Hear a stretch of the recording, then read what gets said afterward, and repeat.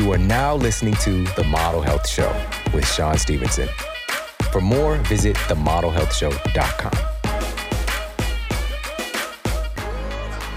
Welcome to The Model Health Show. This is fitness and nutrition expert Sean Stevenson, and I'm so grateful for you tuning in with me today. I'm feeling on top of the world right now after this conversation. This episode is incredibly powerful. This is one that you're going to want to listen to over and over again. And my special guest just really blew me away. It just absolutely blew me away. So many powerful and important insights that we can all use right now. She really spoke right to my heart, and I think it's going to be the same for you as well.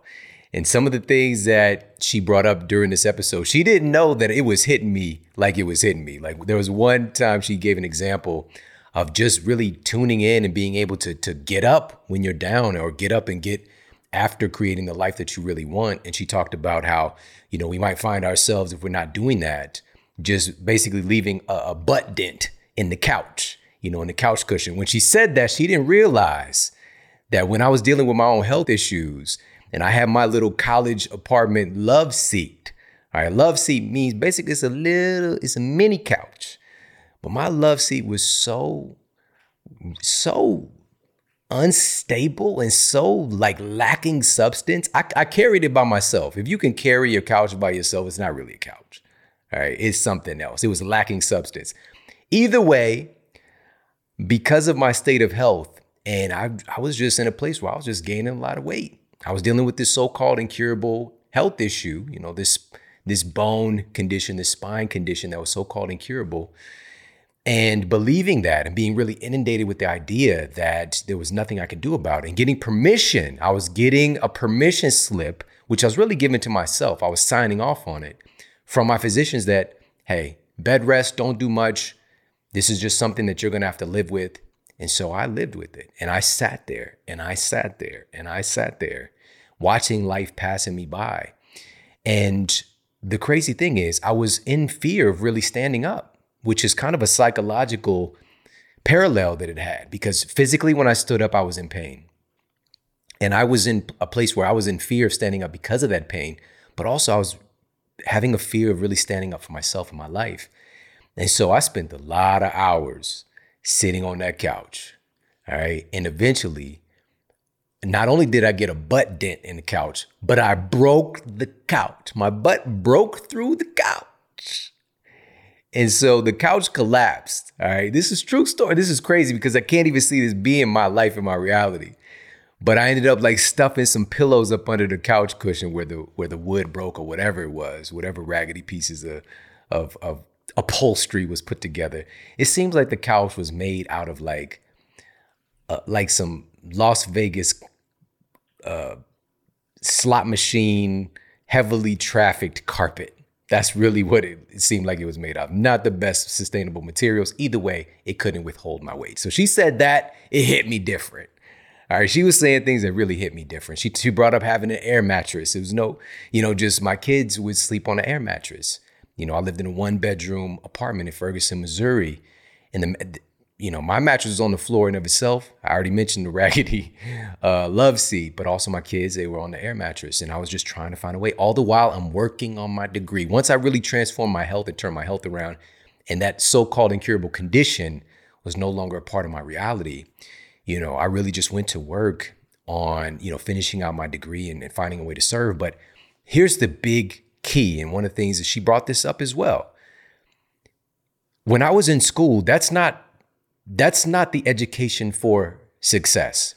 There is no success 101. When you're in college, they don't teach you how to be successful. Most of our education system from primary on up is really just teaching us how to be an employee, how to go to a job and exchange our time for money. Hopefully somebody will hire you, but not how to be successful. The things that matter most in life. How do you feel good as a person? How do you experience fulfillment? How do you manage your emotions and your emotional fitness, your mental health? All of these things make the decisions for everything else. We can get good at the system of education, playing that game, test taking, study skills. We can get good at that game, but it doesn't teach us about life. And so I was working on that degree and not really understanding what that means. What a degree really means, if you even think about the word, it's a degree. It's a state of something. It's a state. In that context, it might be a state of progress. It might not. Your degree doesn't define you. And so many times people are like, what degree should I get? I need to, what should I take? What kind of plan? What kind of degree should I get? A degree does not give you permission to be great. That's the thing. It's like, if I just get this degree, then I can help people. You don't need a degree to help people.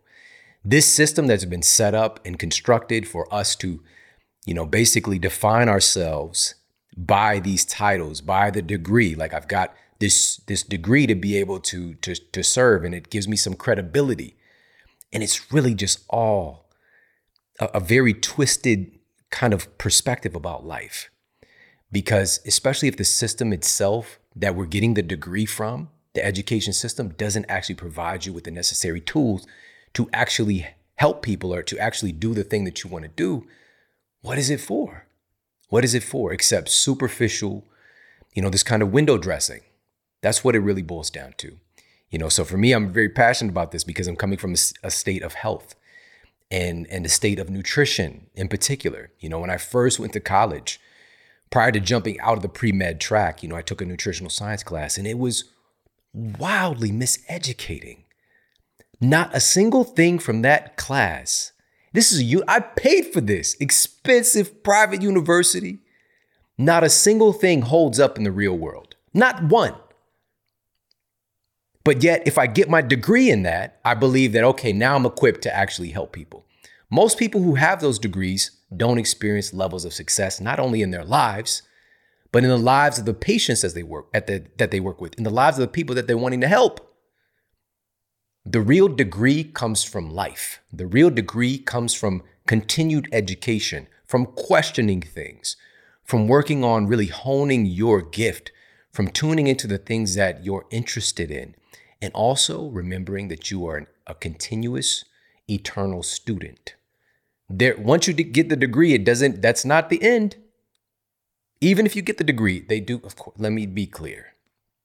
There are educational institutions that have some value add. However, the majority is really misguided because it's missing out on what's most important, which is getting you educo, all right, the root of it, learning from within, directing you back to you so that you actually know what you're here to do and what lights you up, what really keeps your spirit giving and growing. That's what it should be directed to. University, even the name, this is derived from a context of learning about the universe. Have you ever come on. Have you ever thought about that? University. We're not learning about the universe. We're learning about not even a speck of what the universe is. But that's what it's really about. And here's the truth. The universe exists first and foremost, primarily in your life, in you. You are the universe. There's an entire galaxy. There's an entire universe within your own body, within your own mind. All right. This solar system, we see the things out there. We don't really realize we come from that. The bodies that we have, the brains that we have came from this cosmic experience, this cosmic phenomenon taking place. Your body, everything on planet Earth, everything that we're made of came from a supernova, came from the stars. We don't learn about that. We think we're this nothing. We're so incapable. We don't understand. We have the entire universe existing within us. We're connected to it. It's powerful stuff. And so this is why I'm so pumped about this episode, because this is one of those moments that reminds us of that, of how powerful we are. So I'm really excited to share that with you. Now, of course, listen, being able to tune into that, we got to be able to carry that wattage. We've got to be able to carry that level of electricity, because it might wipe you out. When you really realize how powerful you are, it might be too overwhelming. Your body can't even hold it. And you just got to take a nap. Like, oh my God, I want to get out and go change the world. I'm going to take a nap though. I can't handle the wattage. Our cells can't handle the wattage. We've got to make sure that we're really fueling our bodies and creating our bodies and our tissues. Our nervous system is literally made from the food that we eat with the best stuff possible. All right, now, big conversation today. Obviously, there are a lot of issues with the soil, nutrient deficiencies. The list goes on and on. I'm a big proponent of food first, the best food that we can possibly access, and really working right now, I'm just kind of behind the scenes, really working to change this food system and the accessibility for the people at large, but also the practices, moving towards sustainability. But with that said, food first, but there are some incredible things we have access to now that often this accessibility didn't exist before. And now to be able to have access to that, but this is the key. Food first, then food-based concentrates, whole food-based nutrition and supplementation, not synthetic. I want the real stuff. One of the most important things right now, and there's so much more science that is coming forth about this, one of the biggest subjects is being studied, is the science regarding antioxidants, right? Because we're looking at with oxidation being tied to normal day-to-day living, but excessive oxidation, and things like, advanced glycation end products, AKA ages, these things accelerating the aging process and breaking us down prematurely. Antioxidants work in this equation of helping to buffer these events. Inflammation, the list goes on and on. This particular food, and, when I've known about it for, a decade and a half at least, but, people were calling it acai. Have you seen this acai? Acai. All right, you can say it how you want, but acai, it has an incredible ORAC value. So we're talking about the scale measuring antioxidants. It's 103,000 on the ORAC scale. That means it's about 10 times the antioxidants of most fruits that you see in the produce aisle. We got acai access today, all right? The Journal of Agriculture and Food Chemistry found that acai actually raised, now this is the key. Okay, we know it's in there, but does it transfer over to the human body?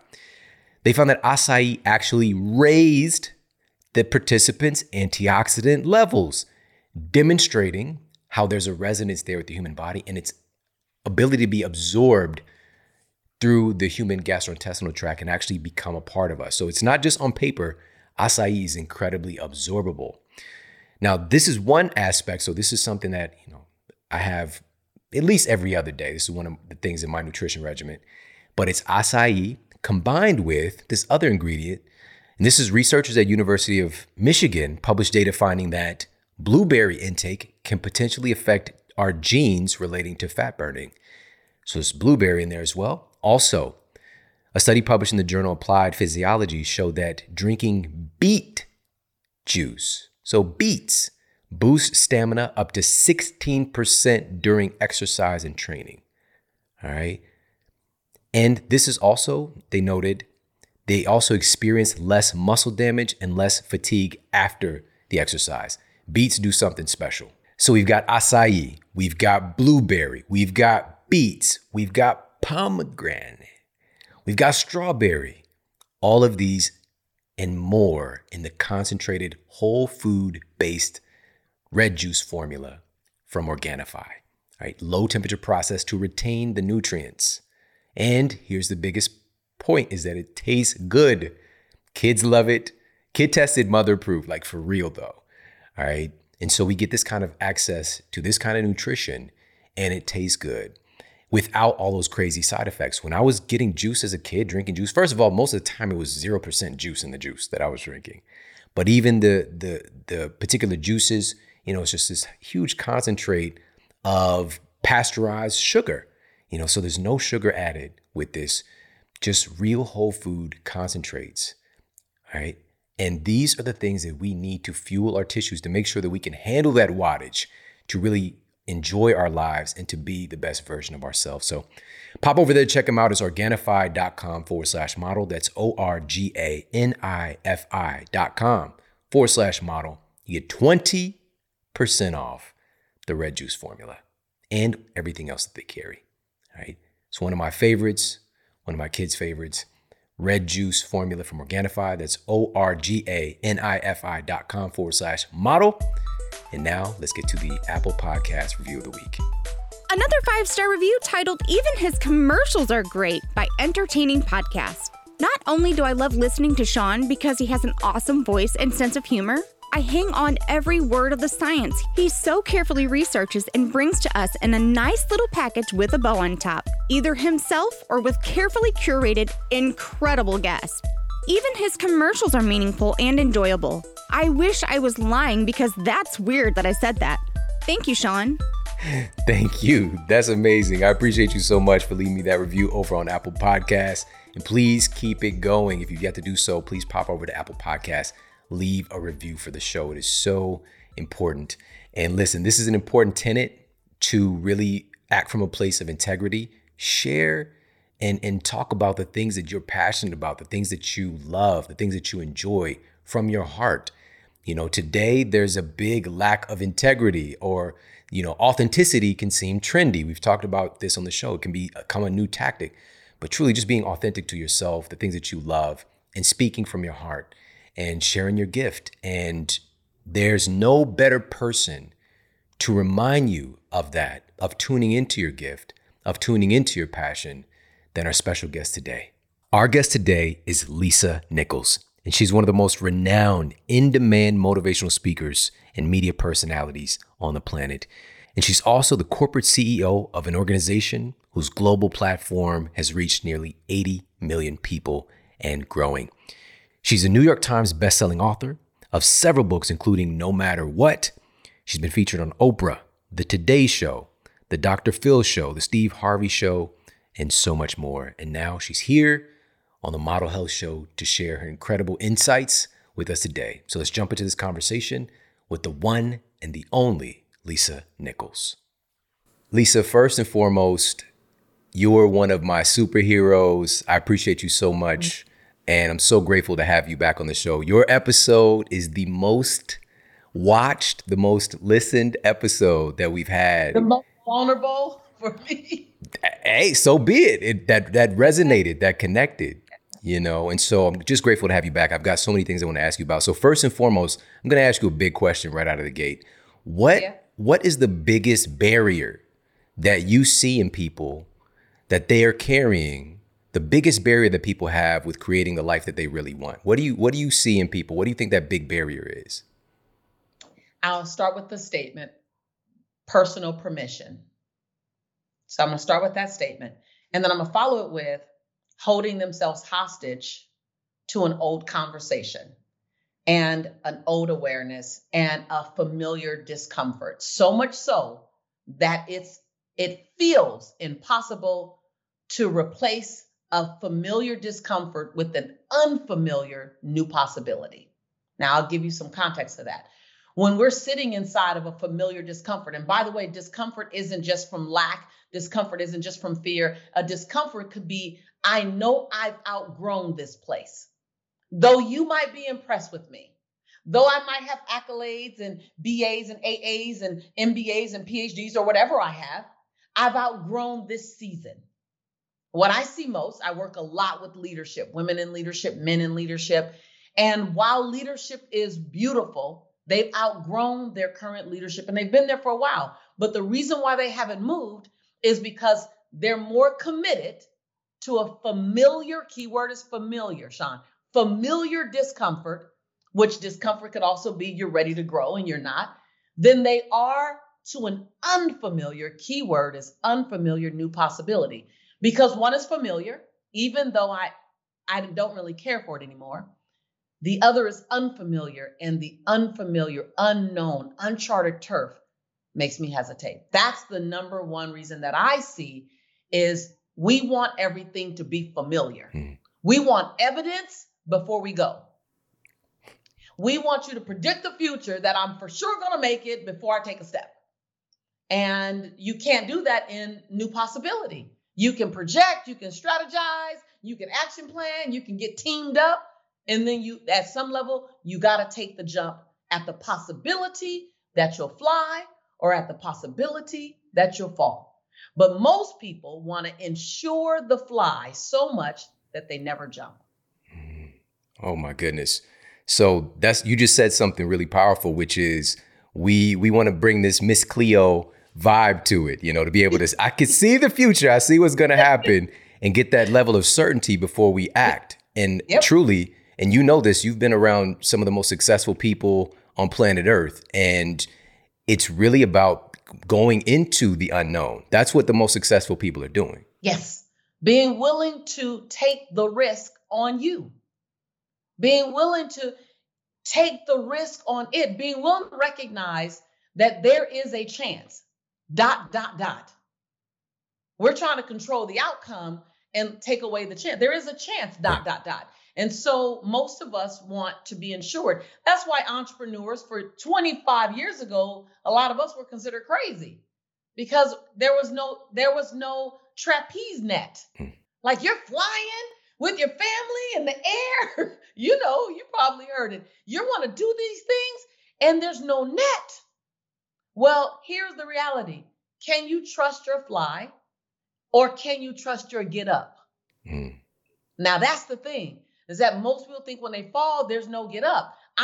The difference between me and most, and I'm not perfect, I'm still in this journey, is that I trust my get up. I won't always say I'm a fly because Lord knows my failures these days are 6 figures, 7 figures, and require an attorney. And I still, and they're big.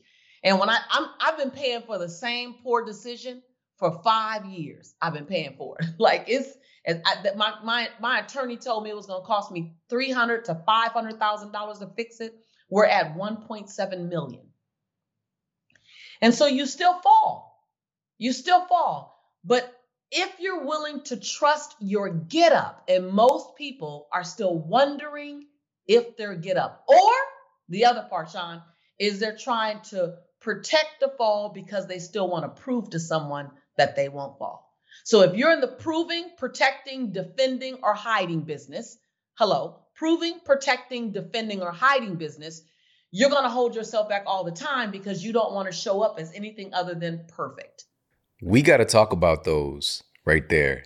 Prove, protect, defend, or hide. Okay, so the proving, a lot of us, of course, and this can be rooted in our childhood. We're trying to prove to our parent, we are trying to prove to our friends, so I definitely see that one. But I want to talk more about the rest of those too, because those just hit my spirit. Yes. Prove, protect, hide, or defend.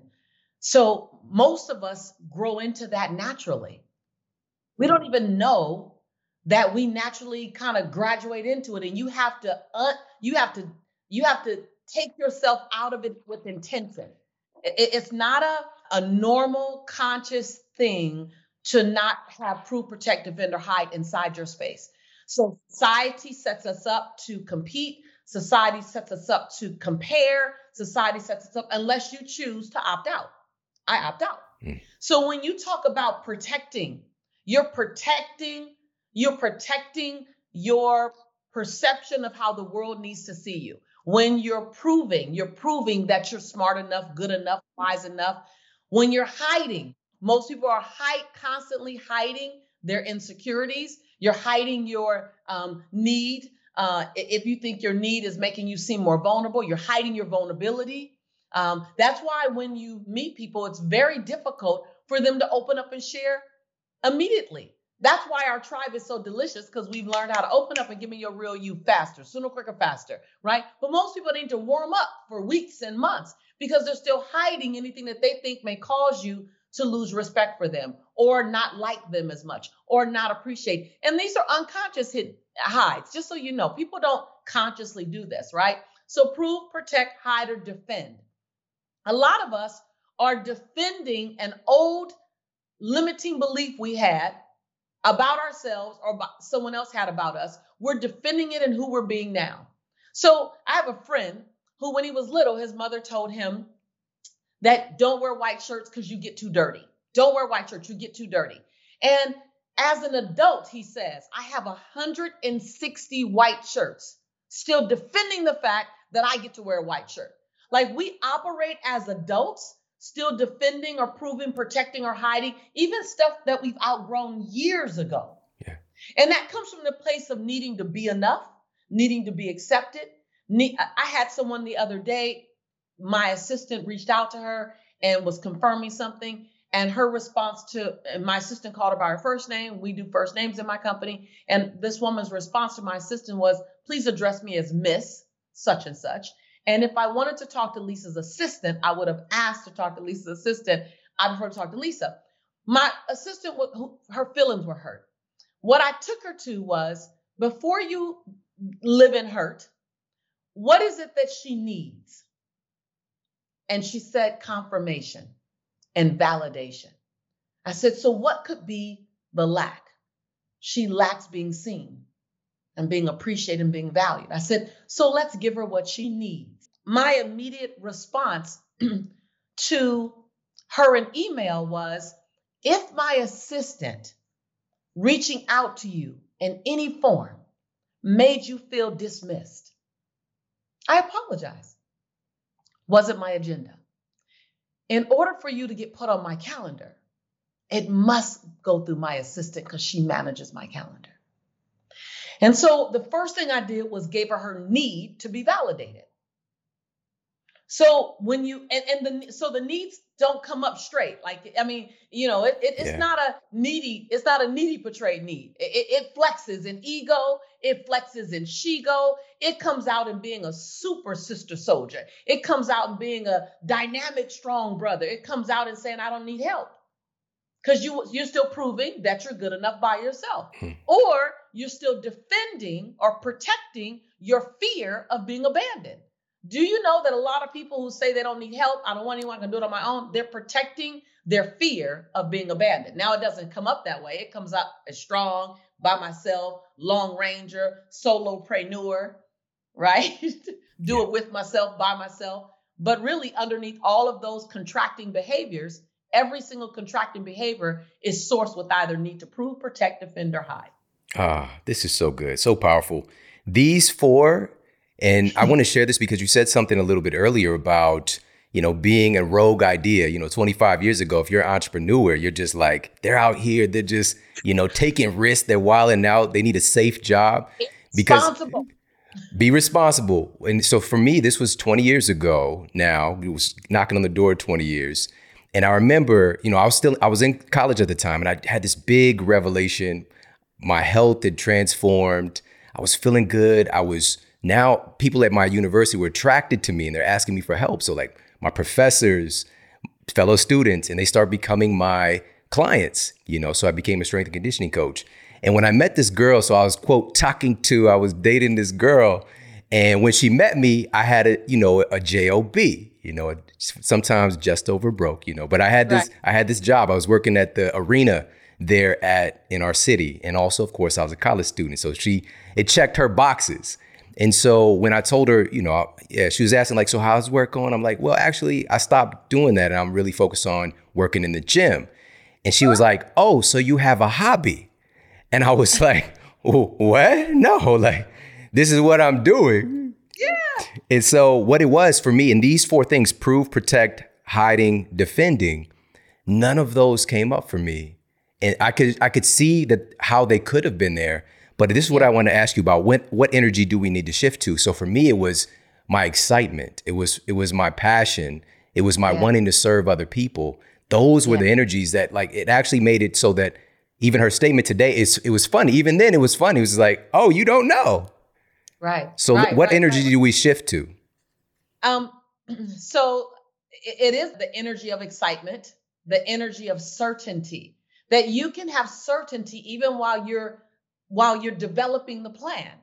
I'm not asking for certainty on the plan. I'm developing that. I have certainty on the outcome. Yes. So that energy of certainty is contagious. I remember I was doing an investor meeting early on. Now, mind you, my first company, 23 years ago, I measured by the age of my child. He was 3 years old when I started. He's 26 now. 23 years ago, I was raising capital for my company. Mind you, I'm raising money for motivating the teen spirit, teaching teens how to fall madly in love with themselves and how to make integrity-based decisions. So I'm raising money to sell an intangible called personal development to a body of people, teenagers between the age of 12 and 25, that we don't even know if they want to use the service, right? Think about it. So it was all uphill. And oh, by the way, I had no experience doing this. I just had a lot of passion, and I didn't have a degree that said it increased my credibility. Uphill battle, but I'm on fire, and I'm out there, and I have my shtick. And I got to tell you, I can remember my shtick today, Sean. Hi, my name is Lisa Nichols. I'm the founder and creator of Motivating the Teen Spirit. We will teach teens how to fall madly in love with themselves and how to make integrity-based decisions. We're creating a training and development company that will transform teen lives one teen at a time. We will be to the teen community what McDonald's is to the burger community. Who do you know that wants to be a part of this? I just had my little thing, right? And so I was on fire. And the more I stepped into doing the work with teens, the more I was sold out on the work I could do with teens. So you got to be sold out. And when I say a spirit and an energy of sold out, which means I'm inviting you to jump on board. The train has already left the station. I'm not asking you to push the train. I'm inviting you to jump on the train. I'm stopping by to say, all aboard. And the train's going to leave with you or without you. So you can choose. When you have that energy, without saying that, you don't have to say the train's going to leave with you or without you. That's all in context. That's all in movement. I remember I was doing an investor meeting. Now, mind you, Sean, everything was stacked against me. Everything was stacked against me. I was young. I'm like 33 at the time. Jelani's like 3 years old at the time. I have no social proof evidence of what I'm going to do. But I am working with teens a little bit. I only been working with teens like 2 years at the time, and I'm doing my shtick. And this engineer, I'll never forget his name. I never forget him. And he and his wife, he said, Miss Nichols, my wife and I don't have children. We consciously decided not to have children. We don't even know if we like children. I kid you not. He said these words. He said, but you are so on fire and you're so sold out on what you're doing. I feel like it's our fiscal responsibility to be a part of what you're doing. And he invested $25,000 in my company. And so when you talk about that energy, it's that energy of certainty. And so much so, Sean, that you can say, we haven't figured out the entire path yet. We're still developing our marketing plan. You can even speak to what you're in progress doing. And so that energy of you didn't know, you didn't know, like an energy of certainty versus an energy of wonder. It's contagious and done in an authentic way, not in a way where you're trying to sell someone a shtick, not in a way where you're inauthentic, but in a way where you feel it in your cells. When I was in The Secret, I didn't even know this part of The Secret would become so famous when I said, I know, like I know, like I know. That just got a millions and millions of views that people would just cut that out and replay that. I didn't know it was going to do that. I was speaking of myself. I was speaking of what got me there. I know, like I know, like I know, even without the physical evidence. Then I go back because what I do is I see the outcome with clear detail. I outline the outcome. I outline the deliverables. I outline the results. I outline what people are saying. I outline how they feel. I outline how their life is different. And then I say, well, that's the outcome that I'm going to create. I reverse engineer everything I have to do to get myself there. But I begin with the end in mind and I hold on to the end at all costs. You know what? This is powerful. We gotta dive in deeper here because you just mentioned, so a lot of folks know you, obviously millions of people from seeing you in The Secret. And this is a film that's really focuses on the law of attraction. But for some folks, that can sound a little bit unrealistic. But what you just said was, you got to dive in deeper on this. Your level, it's not just, I think of this thing and it happens. Your level of specificity is remarkable, what you just talked about. So can you make this law make sense for people? Absolutely. I would love it. I went on tour for the next 5 years talking about how to make the law of attraction really work in your life. Because so many people said, oh, I could just sit on the couch and dream about it. I said, no, you're just going to have a big butt dent. That's literally what I said on stage for the next 5 years. Like, if you just sit and you just sit and believe and you focus on the mailbox and a check coming, you better do something to make someone want to pay you. Like that, don't forget that part. And so I said, the secret was 51 minutes of mindset.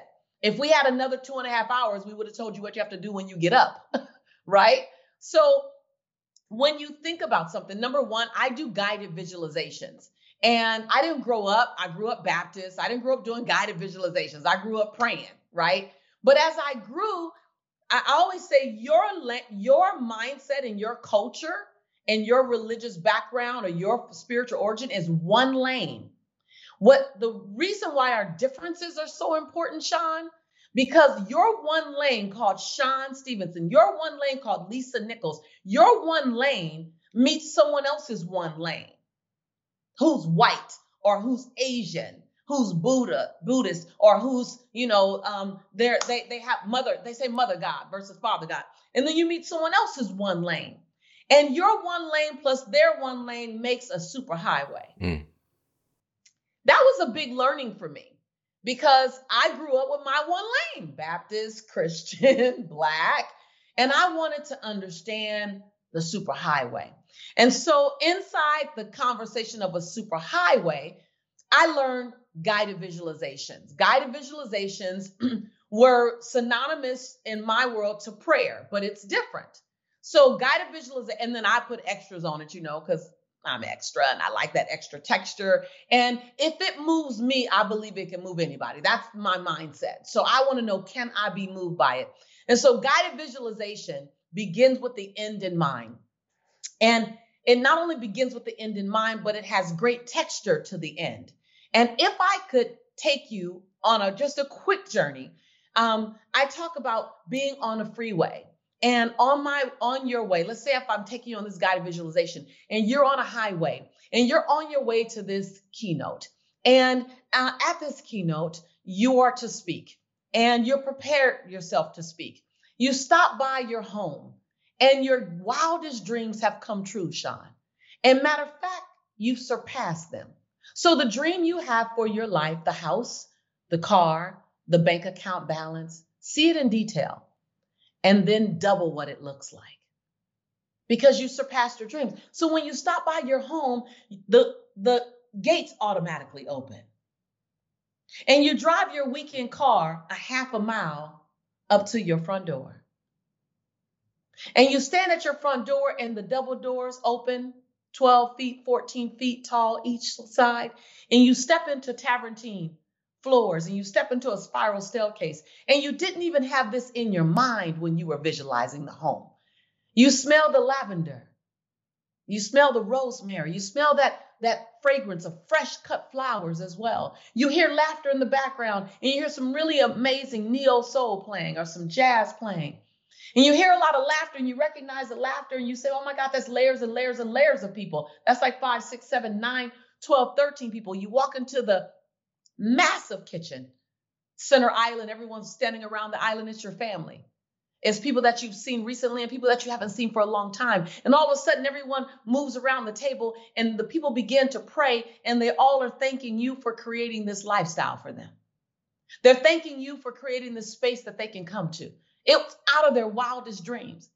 And they thank you and you realize in the middle of them thanking you, you have to go.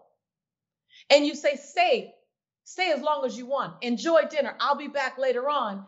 And if you feel like it, if you drink a little too much, or you get too excited, or you get too sleepy, stay the night. We have more than enough rooms for everyone.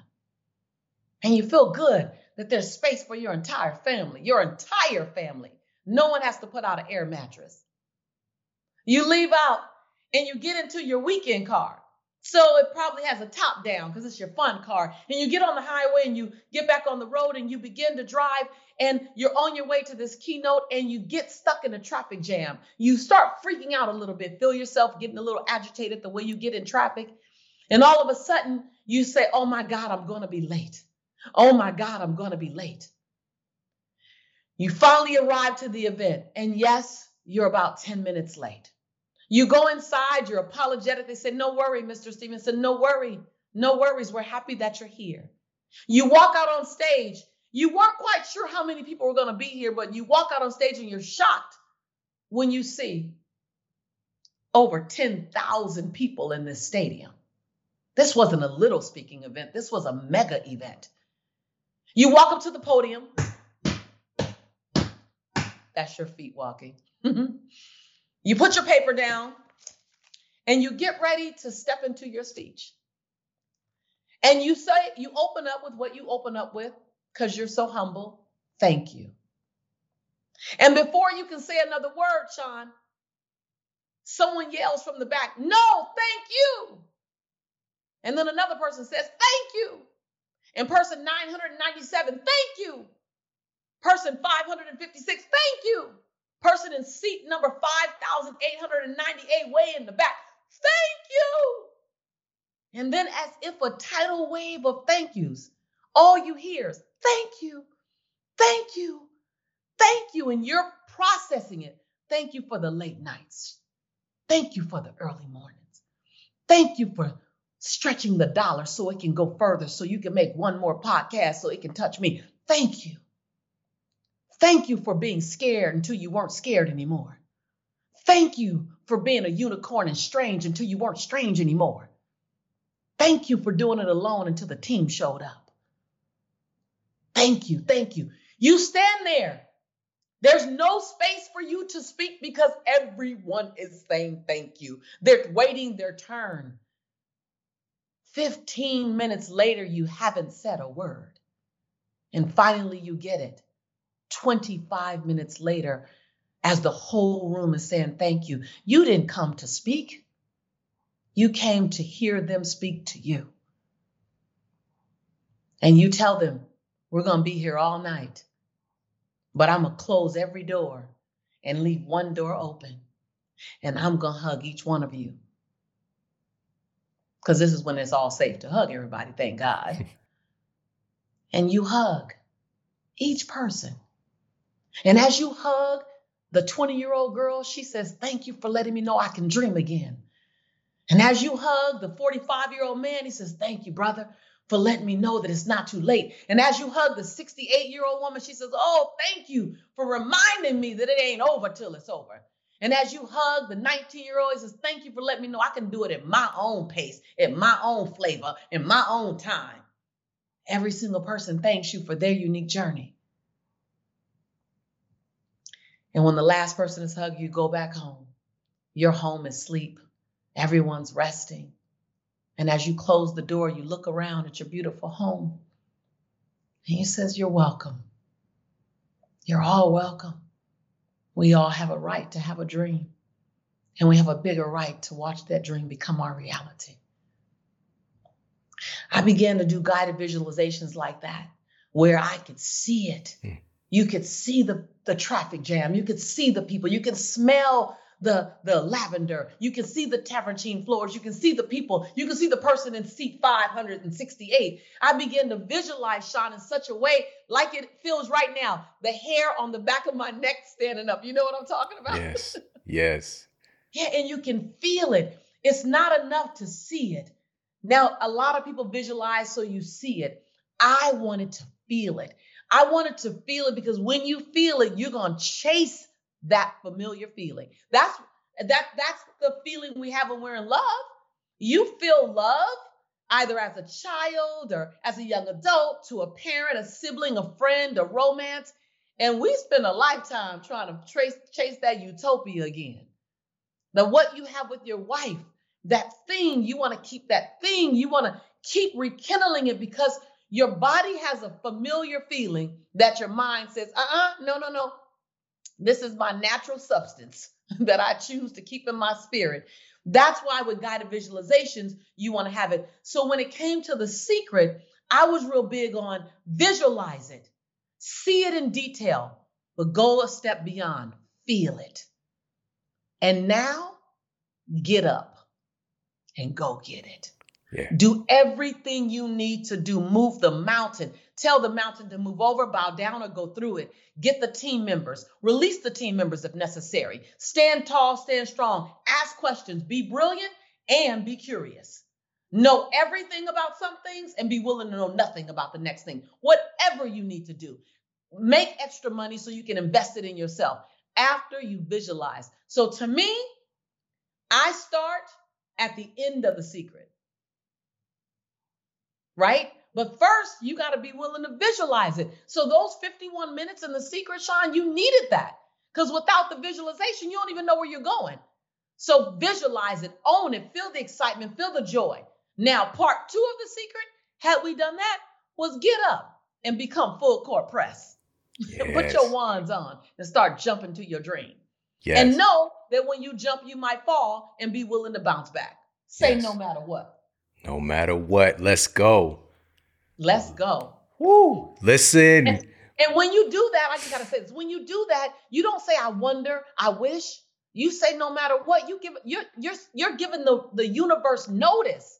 You're giving your goals notice. I'm coming for you. I'm coming, get ready.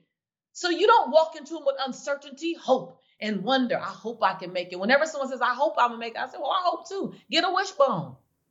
I need you to get a plan and a strategy to put some more certainty in that energy. And it might not work, but I failed with my best plan, which meant I failed forward. I'm going to pull my lessons out, and I'm going to pack those lessons up in my backpack, and then I'm going to keep going again, because I said no matter what. I'm sorry. You know, I get excited. I love it. I love it. Listen, this is when you, first of all, no matter what, this context, I'm so shocked at how few people carry that whatever it takes mentality, you know, and this is one of those things. So first and foremost, we start with this level of visualization. Number one, what that does, and I just seen the connective tissue here, that creates a level of certainty that we're then bringing out on the road with us. Yep. You can taste it. Yes. You can taste it. So you're like, I know what it tastes like. I felt it already. I'm just chasing that taste again. We're bringing this out on the road with us. I love that. I just thought about Pops from Friday. So we take that level of certainty out on the road with us. And then we get into all the stuff that we know about human biology and neuroscience and how your brain is literally filtering out all the things that are irrelevant. And now you're beginning to see, you know, your reticular activating system, your reticular cortex, and also even your hippocampus carrying that memory with you. We're laying down more and more myelin. It's just attuning your brain to see the things that are already there that you might not have been attuned to. And here's what I love, because you've seen it already. If you should get distracted, you have a visual to go, wait, hold on. This road goes due east. That's not going to get us to what we want due west, because you've seen it already. If you don't have a navigational system in your visualization, a navigational system in your intention, you can end up floundering and going, how did I end up here? And how have I been here for the last 3 years? I talk to people and coach people all the time who said, I just kind of been just living. And normally they live well. So it's not like they're suffering, but they are in a sense denying themselves of the future they said they wanted because they didn't see it clear enough. They didn't paint the picture. They didn't say, I want it to be emerald green. So they ended up with aqua blue. And aqua blue is beautiful, but aqua blue is not the color you were going for. That they end up in leadership, but they end up in leadership in an industry that they didn't want to lead in. So watch out. That visualization and that certainty helps to navigate. And then listen to your intuitive energy when you made a turn that will 2 nauticals east will end you up in the Bermuda versus Bahamas. Like just 2 nauticals, just a couple of yeses too many, or a couple of yeses for the wrong reason, or a couple of no's because you needed more detail. So understanding that and getting that feedback and letting the universe give you feedback when you got to stop, when you need to go, when it's time to release, when it's time to hold on, when you're the leader, when you're the student, listening to that dialogue, listening to that energetic exchange to know when you're what, when you're where, when you need to pause. I remember this gentleman said he wanted to invest $500,000 in my company, but I needed to slow down to speed up. I ended the conversation with him because I didn't want to slow down. 3 years later, I said, now I see what he meant. I needed to slow down back then in order to speed up. He said it. I didn't see it. I didn't slow down. And I went do nauticals to the wrong angle. and then have to turn around and slow down and hear. So I needed to, in that moment, be a student and a leader at the same time. I thought I was just leader, right? And so understanding and listening to that intuitive feedback and being willing to go back and go, hold on, let me press reset on that. Hold on.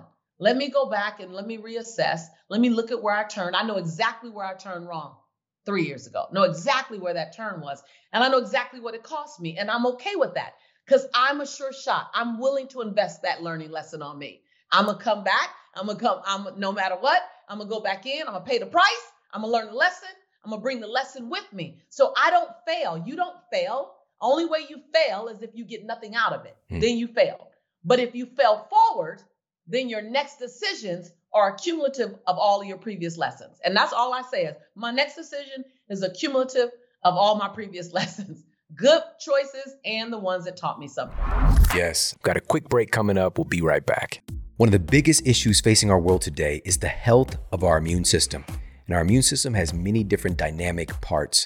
We have an innate immune system, and we also have an adaptive immune system. Our adaptive immune system has an intelligence that helps us to adapt to any pathogen that we are faced with. And our nutrition is a big part of this equation because our immune cells are made from the foods and nutrients that we consume.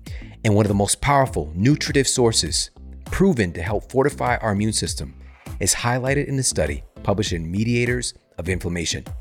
They discovered that the polysaccharides in reishi medicinal mushroom were found to enhance the proliferation of T cells and B cells of our adaptive immune system. These were found to have the capacity to be immunomodulators, helping to up-level the function and intelligence of our immune system, or if our immune system is overactive, to help to reduce and bring down that immune activity.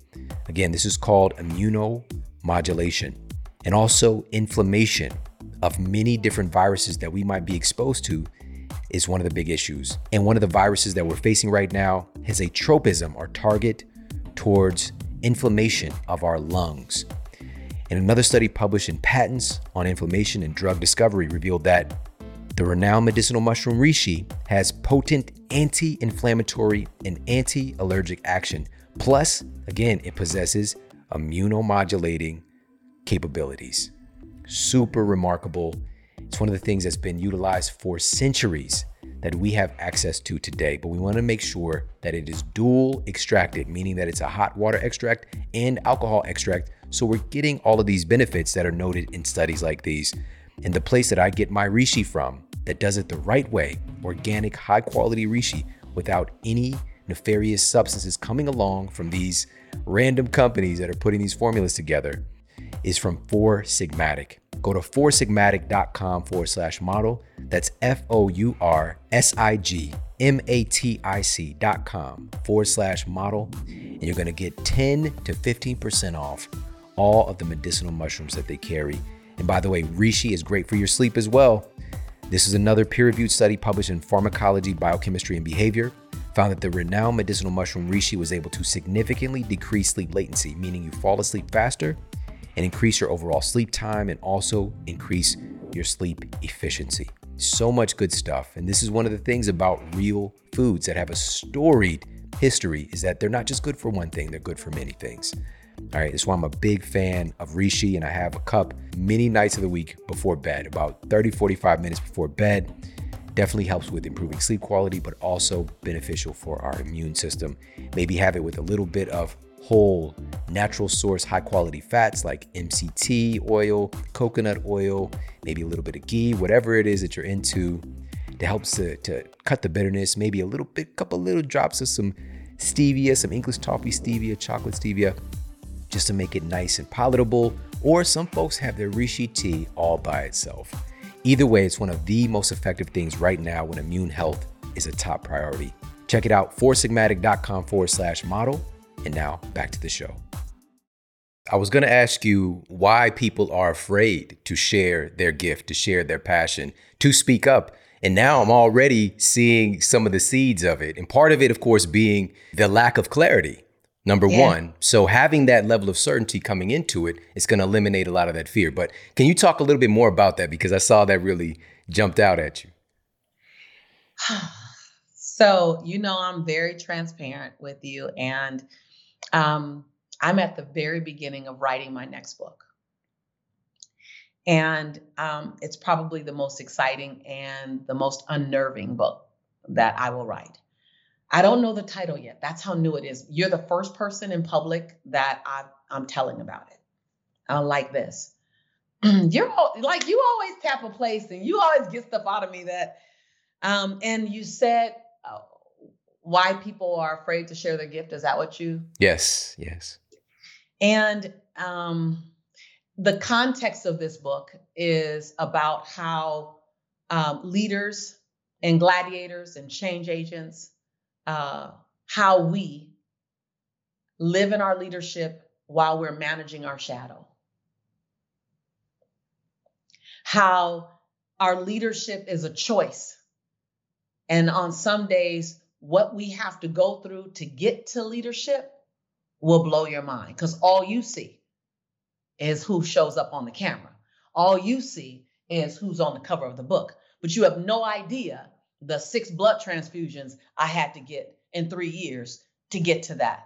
You have no idea the woman who was physically and emotionally abused and how I had to restore my faith in me, not men, me, right? And so I decided that I wanted to share the dark, the light and the shadow at the same time. Like, what you didn't know when I was on that stage on Today's Show was that I just So just looking at the oxymorons or the juxtaposed or the dark and light, and how dark and light coexist. Dark does not get to dominate. Light will not always live by itself.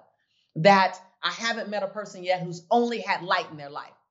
And I haven't met a leader yet who let the dark suck them in and they stayed there and then and didn't come out to lead. There's a choice, and they both coexist. And how do you manage both? And looking at every great person in our life and knowing that every great person has had to manage both, I decided to bring mine out.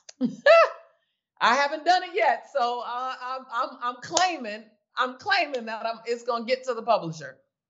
And quiet as it's kept, not so quiet. I've been asked to do a movie, the Lisa Nichols story, right? And so that's what caused me to write this book, was the request to do the Lisa Nichols life story. And I said, well, if I'm going to do the Lisa Nichols life story, then I'm going to show you the shadow.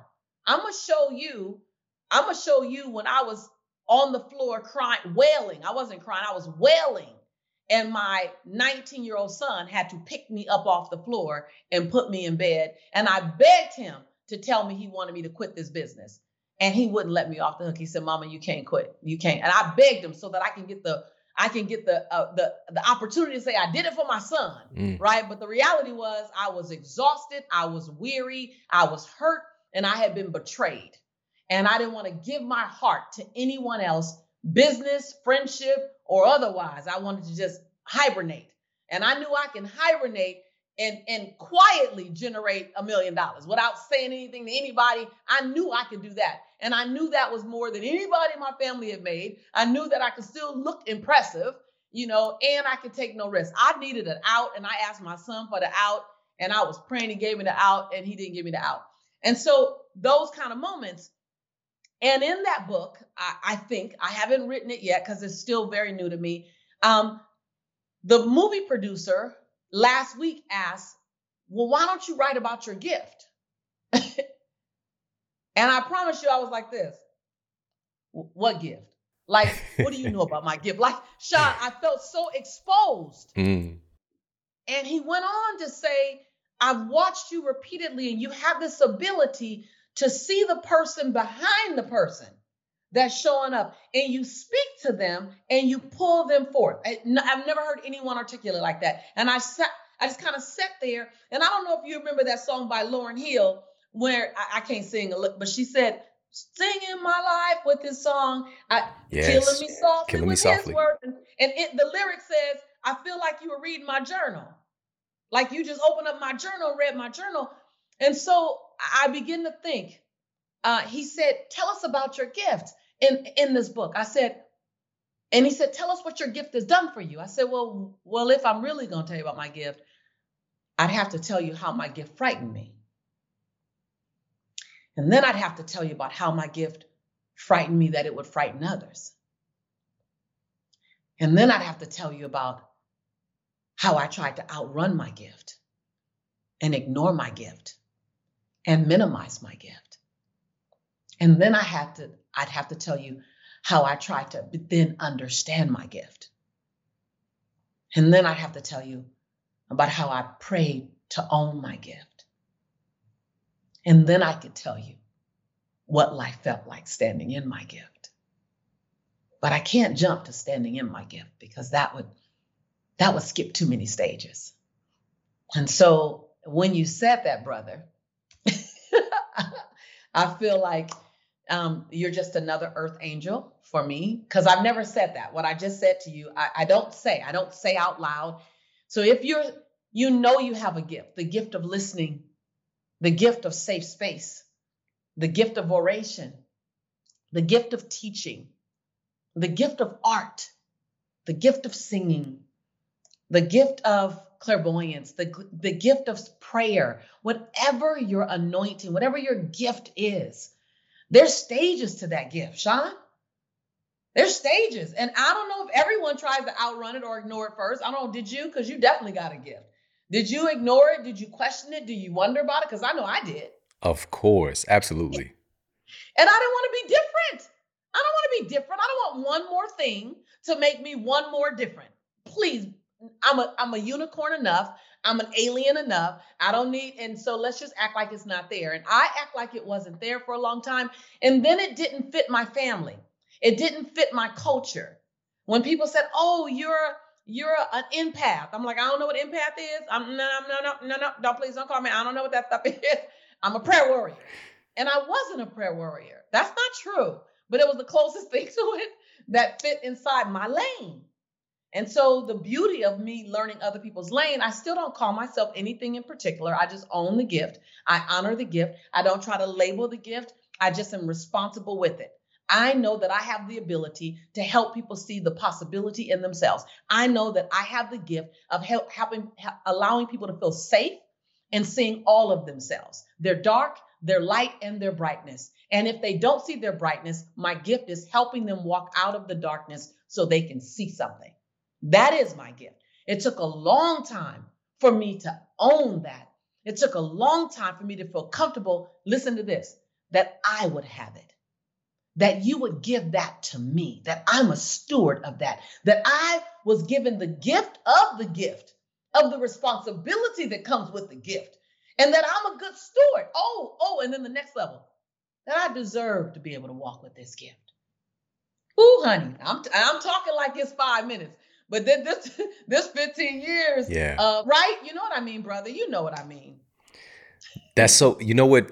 The number one word that jumped up to me when I was thinking about talking with you today, I don't know why, but now I know why, was deserve. Oh. That really jumped out in my spirit just today, knowing I was going to talk to you, you know, because I think that process of feeling like you deserve a thing is an evolution in of itself as well. Synonymous with I am worthy. Mm-hmm. Synonymous with I am worthy, right? Followed by I give myself permission. I can tell you the whole chain. I deserve, I am worthy. I give myself permission, right? In spite of my previous choices, I still have the right. I still deserve. So you got to revisit deserve and revisit worthy and revisit permission. It's not a one and done. And that's one of the biggest mistakes people make, Sean, is that they do the work, they give themselves permission, they grow, they get to another level, they fall, something happens, or the zeros get big enough, and all of a sudden you forget you got to go back to I deserve. You got to go back to I'm worthy. You got to go back to I give myself permission. So everything I gave myself permission for 5 years ago, it's already done. I'm working this year to give myself permission to have a movie about my life, to write a book, right. Yeah. It's like, okay, hold on. I am worthy. You do all the work again. You do all the work again. When I moved here, I moved to the Bahamas in January of 2020. Do you know that I spent 2 weeks looking at the beach, but I wouldn't go over to the sand? Mm. Sean, I was nervous. I was like, I live here. I live here. Okay, that's mine. I had given myself permission to move to the Bahamas, did that. Then I had to give myself permission to live 11 steps from the water and have access to it on it. It was too mind-blowing to me. I had to sit. I didn't go to the beach. I went to my backyard. So I couldn't see the beach. And I went and I collected the evidence that I'm a good steward of an amazing, breathtaking life like this. I collect the evidence that I'm a good steward of an amazing, breathtaking life like this. I'm a good steward of the love that I found. I'm a good steward of him loving me for a lifetime. I'm a good steward to be healthy and fit. I'm a good steward to be the model of transformed health. I'm a good steward. I had to tell myself that I give myself permission to talk about health. You know my very deliciously messy, chaotic health background. With that messy, chaotic, tumultuous health background, I just finished 21 days of Halls of Fitness, the first 21-day challenge I ever led. And oh, by the way, brother, the very first video I looked at of someone talking about fitness to the camera was yours. Come on. I'm gonna tell you, you were in the gym with a beautiful tall woman with short black hair, and she was doing a little workout, and you were showing how to do. I watched you. I know exactly because I trust you, and I looked at you, and I said, I want to know how to talk about fitness. And I talk about fitness from a place of a woman who found her fitness, not from a fitness expert. And so I touch people in their soul because I say, listen, I was 220 pounds. I was morbidly obese. I had severe sleep apnea, and I had 6 blood transfusions in 3 years. I was a walking hot mess. And I'm not saying it's perfect now, but it's a whole lot better. And so let's move to our greater later together, right? That's my whole conversation about fitness. And so I had to give myself permission to be on that beach and to talk about fitness. And so we're all in levels of permission. We're all in levels of deservingness, levels of worthy. It's a constant evolution. I always say the beauty is you've never arrived. You're still on the journey. I ain't got myself warmed up, y'all. I'm just telling you. I get myself all warmed up by this conversation. This episode should be called Chill Factor because I got the chills so many times. I love it so much. And can I say this, in relationships, that's the biggest place where we start compromising what we deserve forward. I was the main person to do it because we've made decisions. We hold ourselves hostage to the decisions we've made. And what you have to remember is you made the decisions you made based on what you knew then. You still deserve breathtaking, lifetime, like everlasting love. Like that's the biggest area that I coach people in, and the biggest area where they compromise their worthiness. They'll make millions, but do I deserve long-lasting, forever kind of love, passionate love? And it's as if we're keeping score versus keeping track. Come on. Break that down for me, because this is a big part of our lives. I think that this is the number one decision that we make on a practical sense, like in the world out here, is who we choose to spend our time with, specifically who we choose to spend our life with. Yeah. And a lot of folks are looking for that. How do we find that? How do we find that love? How do we find that partner? Yes. So number one, recognize if you're keeping score. Are you keeping track? Keeping score, let me tell you the distinction. Keeping score is collecting evidence on why it won't work in your future. And many people are making decisions about their future, business, relationship, friendship, health and wellness, based on keeping score. They're collecting evidence on why it won't work, why it's hard. I might get hurt. I've tried diets before and they didn't work. So you're collecting evidence on why it won't work. Keeping track, notice this distinction, super important to notice this distinction. Keeping score is collecting evidence on why it won't work. Keeping track is taking notes of what path landed you where. It's just what path landed you where. When I eat at night after 10, I have a harder time losing weight or releasing weight. When I go to sleep after midnight, this is me all the time. So I went to bed early last night. I was happy because when I go to bed after midnight, it impacts how I spring into my next day. Now, I used to stay up late at night because it was quiet and my brain could think and I could write. But what I realize is when I keep track of what happens the next day, I need to get in bed earlier and just ask everyone to give me an hour of quiet time at 9 o'clock versus waiting till they're asleep at midnight. That's keeping track. Keeping track is actually looking at where a path has led you in the past. In relationships, if you rush into a relationship because you feel all those endorphins and you feel the exchange, but you notice that you've done that in the past, and then it ended up you didn't have a friendship. A relationship is a friendship expanded. Took me a while to learn that. Like, hello. Like, I don't care how fine they are. I don't care how sexy they are. I don't care how brilliant they are. And I don't even care how ready they are. Keeping track shows me that in order for me to have a great relationship, I have to first have a great friendship. Track only taught me that.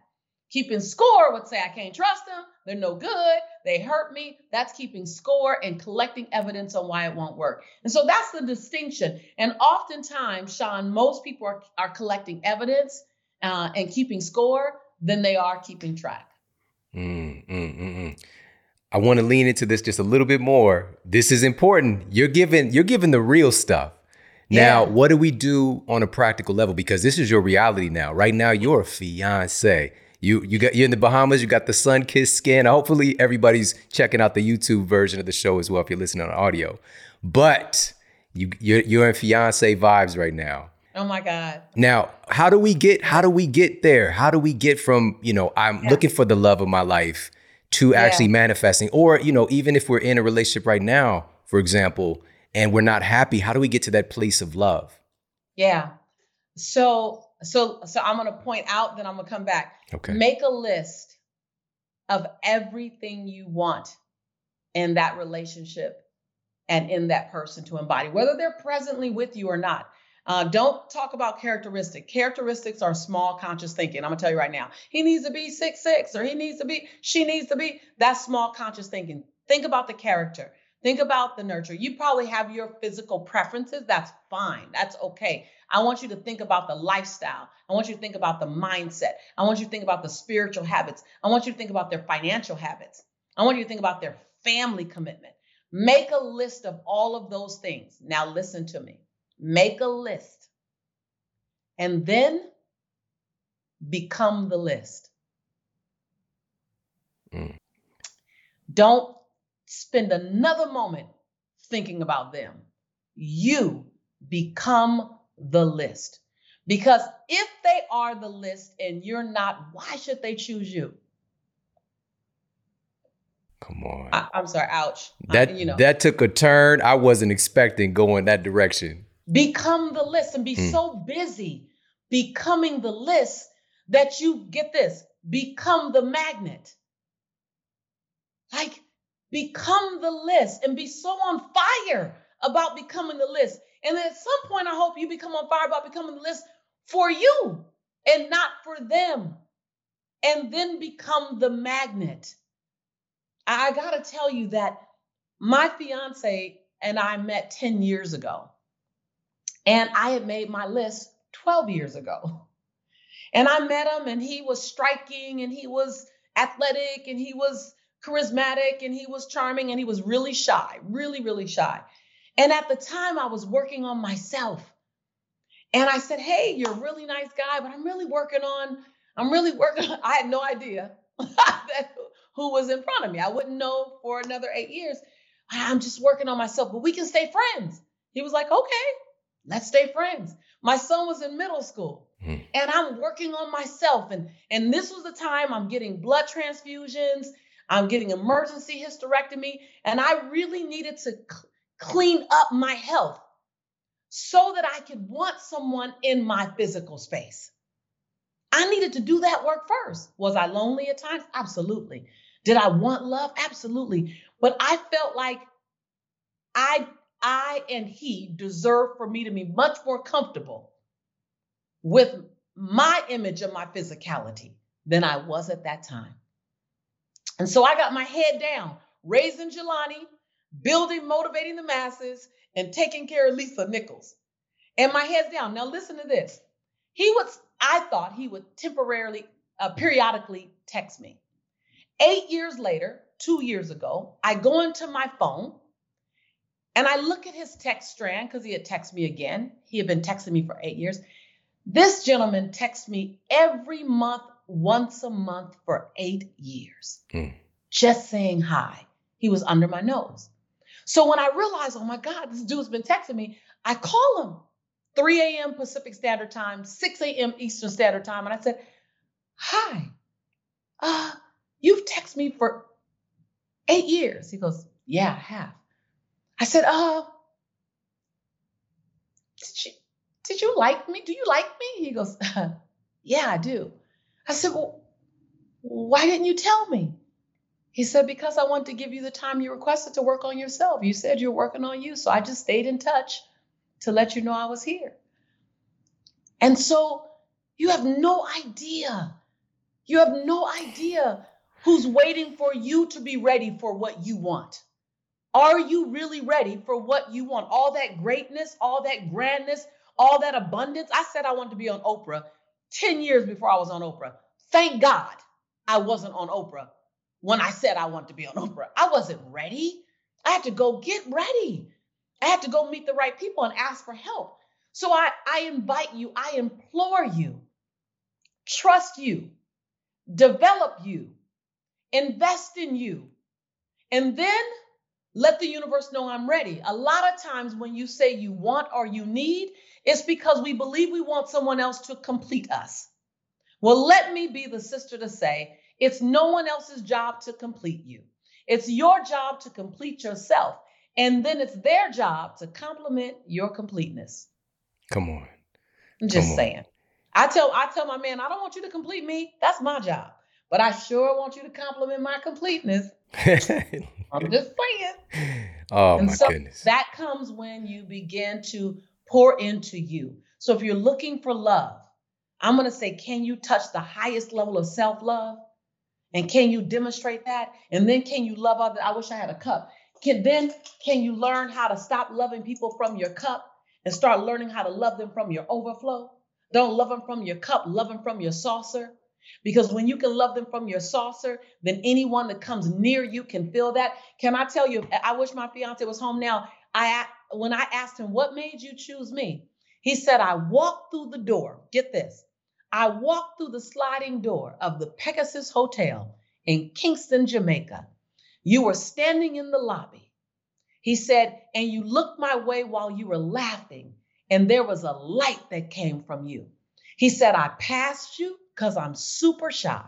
He's never, ever reached out to talk to a woman himself. In his words, he's paralyzingly shy. This dude is super shy. He said, I walked past you and you looked at me and you kept that smile going. He said, I got all the way around to the elevator. I stood at the elevator and I talked to myself. Marcellus, if you let this moment pass, I think you're going to regret it. There was something in that smile. He said he turned back around and he was so scared to say something to me, but it was the light in my smile. And he doesn't talk much. I mean, he's such a great guy. He's my anchor. But he says that. I didn't know that. I didn't know that for 8 years until we got together and we were really locked and loaded. He goes, something in your smile. And I didn't smile at him. I was smiling at the woman in front of me. And then he caught it because he caught my attention. And I just let him have some of my smile. So who are you sharing your light with? But first, before you share your light, how are you turning your light up? That thing right there. Some of us are dimming our light. You got the shadow. Look, I'll put the shadow over this light. You got the shadow over the light because you don't want to outshine somebody. You got the shadow over the light because the last time you shined your light, you got hurt. You got the shadow over the light because you're still getting used to your own light. When you let your light shine, someone around you who's ready for your light will notice your light and choose to stand in your light with you. That's all I'm going to say. I know that's not the regular goonharmony.com. And I'm saying if that's your path, no, I love your path. But still, on eHarmony or wherever you're on, you still got to own your light. Let your light shine. Own your light, but turn your light up. Make the list. Become the list. Let's go. I've got a list for you, but I'm going to keep it short. I cannot let you go without asking you these two things. So, number one, what you're talking about right now requires some time and energy to work on yourself, to develop that self-love and self-care. In my clinical practice, that was the number one reason people would give for not taking care of themselves, not exercising, whatever the case might be. I don't have the time. So can you speak to that? What advice can you give for folks who are in that paradigm that they don't have the time and they're seeing that as a challenge from getting from where they are to where they want to be? I'm going to ask you a question. Now, I'm going to say this in love from a woman who spent 19 years over 210 pounds, 5 years over 220. So I don't say it from a place of judgment. I didn't even know clavicles existed until 5. So I was like, clava who? Clava what? Clava where? That's this little part right here. I heard it's supposed to hold a cup of water and when you're doing good. But anyway, I'm going to ask you this when you say you don't have enough time. I'm going to say, tomorrow you're going to get 24 hours in the day. You know that. You know you're not going to get 23. You know you won't get 25. So my question to you, sister, my question to you, brother, is when will you love you enough to give yourself just one of the 24? You don't run out of time. You simply allocated all your time to someone that you put in front of you. I'm going to follow it with this statement. I say it in love. You will always, as a leader, as a game changer, as a gladiator, you will always have a long line of people waiting to be served by you. You will always. People will knock down your door to get in your line. Here is my question. When will you put yourself at the front of your own line? And I say that because it took a doctor telling me. I was in Utah. My doctor called me on Zoom and said, you are morbidly obese, you're over 220 pounds, you have severe sleep apnea, and you travel over 258 days out the year. And when other people go to work to sit down to work, you go to work and get on stage and push out the little energy that you have from your sleep-deprived body. Lisa, it's not a matter of if you're going to have a heart attack.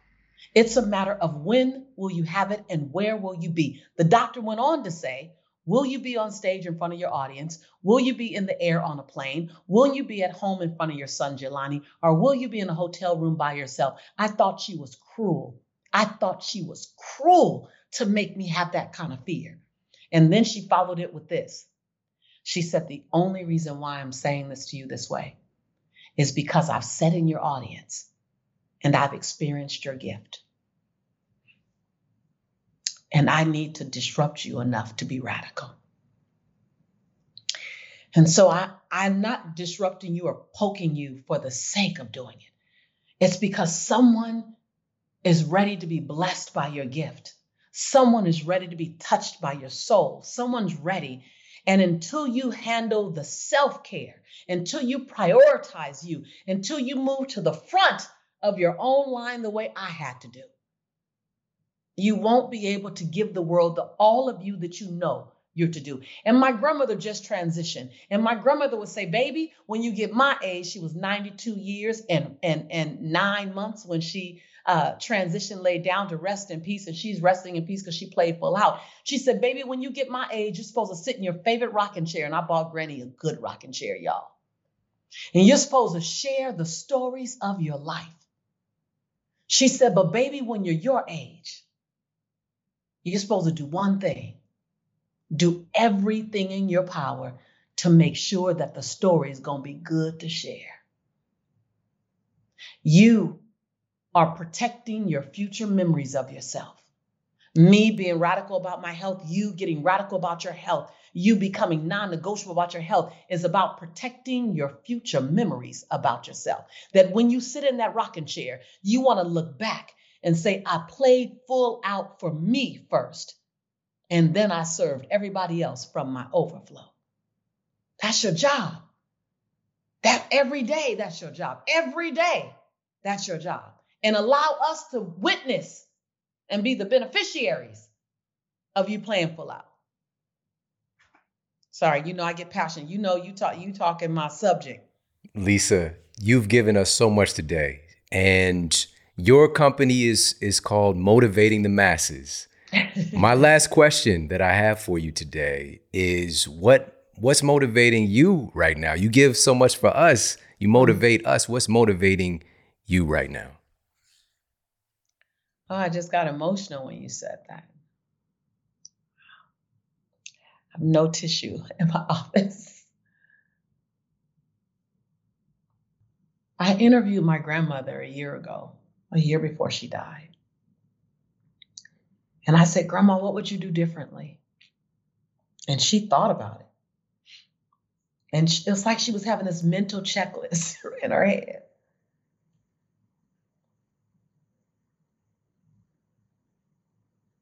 Nothing, baby. I like it all. Some of it was hard, but I like it all. I want to be able to say that. I want to live and say I played full out. I was responsible with the calling on my life, Sean. I want to say that. I want to look back, and I want to selfishly. My first is self. I'm not going to say my first desire is I want to serve the world. No, I want to protect my memories. I'm not even trying to build a legacy. I don't need a monument in my name or a street in my name. And I'm not looking for that. I'm looking for job well done, my child. I gave you much. And you turned around and you gave me all that was expected. To whom much is given, much is required. I gave you much. Sean, my light would scare me. My ability to attract people in Kazakhstan and in Swaziland and in South Africa and in Ireland has blown my mind. And with that, I want to be greatly responsible. And all the time I have to stop my knees from shaking and stop my teeth from chattering to keep playing full out. I keep doing it. And people think, Lisa, how do you overcome the fear? I said, you boldly assumed that I overcame the fear before I took the leap. Sometimes I just leap with the fear because I'm more committed to the leap than I am to the fear. And what motivates me is the desire to sit down and say I gave my all. And I'm a basketball fan. I feel like when LeBron James, I'm a Laker fan. When LeBron James retires, and when I watch his career, I go, I think he's going to be able to say I gave it my all. Like I just look at him and go, nah, there's probably no guilt in that retirement. I want that. I want that for my life. My son said he's been married 2 years. He said, Mom, I think I'm going to wait till I'm 28 to have a child. I said, oh, good. Why?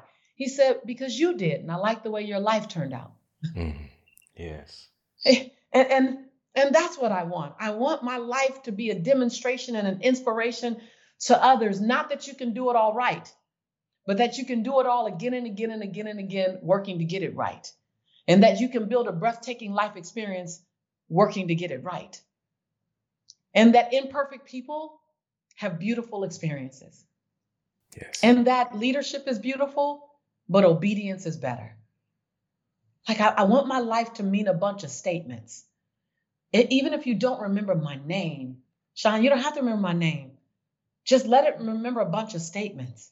Like no matter what, this woman lit, I don't know her name, but dang, she always said no matter what, whatever it takes and non-negotiable. I'm just going to pick up a little bit of that. Like that's what motivates me. The ability to be infectious, the ability to infect a mindset, and the ability to get it wrong and still be okay. The ability to live in my imperfection and still be a perfect contribution. Like I love that. The ability to learn every day how to be a better version of myself. Jeez, the ability to get it all wrong today and I still get it, and you gonna let me get up tomorrow, God willing? You let me get up tomorrow, I promise you I'm gonna use what I got wrong yesterday. Like that motivates me.